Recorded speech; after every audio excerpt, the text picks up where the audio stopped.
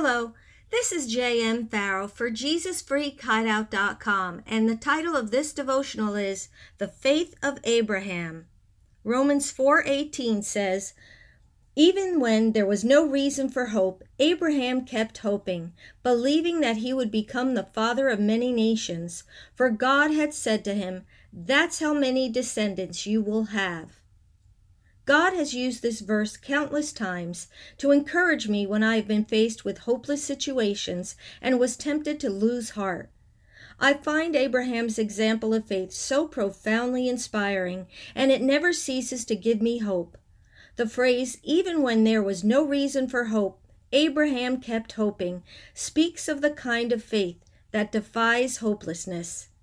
Abraham was keenly aware of his doubtful situation. In fact, the next verse confirms this. Without weakening in his faith, he faced the fact that his body was as good as dead, since he was about 100 years old, and that Sarah's womb was also dead. Abraham was not in denial. He clearly was facing the facts of his situation, yet Scripture says that he did this without weakening in his faith. No wonder God honored this man the way he did. How many of us in Abraham's situation would have held on to the promise of God?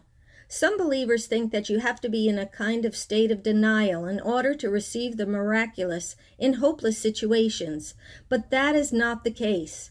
Real faith says, "I know my situation looks hopeless, but I also know that I belong to a God who has a history of moving mountains for his children, and I am keeping my eyes on him." You don't have to know how God is going to keep his promise to you. All you have to know is that he will do it. Romans 4:20-21 says, "Yet Abraham did not waver through unbelief regarding the promise of God, but was strengthened in his faith and gave glory to God, being fully persuaded that God had power to do what he had promised."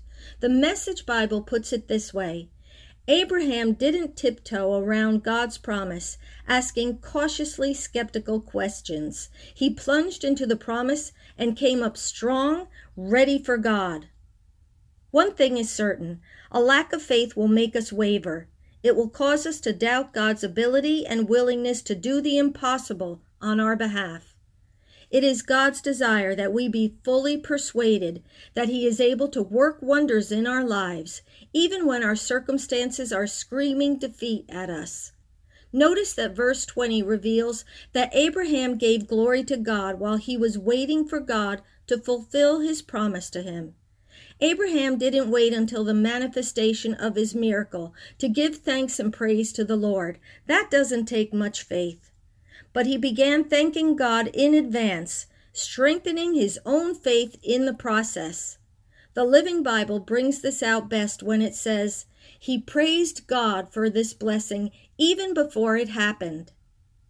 Scripture says that it is those who have the faith of Abraham who receive the promises of God. If we want to receive the kind of blessings that Abraham did, we need to demonstrate the kind of faith that he did. That means we will have to push logic and reasoning aside and focus on God and his promises. If you are a child of God, and if you will follow Abraham's example, rest assured that as God worked wonders for this great man of faith, he will work wonders for you too. Lord, teach me to have the faith of Abraham. When I encounter hopeless situations, help me to keep my eyes on you instead of on my circumstances. Remind me not to wait for the manifestation of my miracle before I give you thanks and praise. Thank you that as I follow Abraham's example of faith, I will impact the lives of others and glorify you. Amen.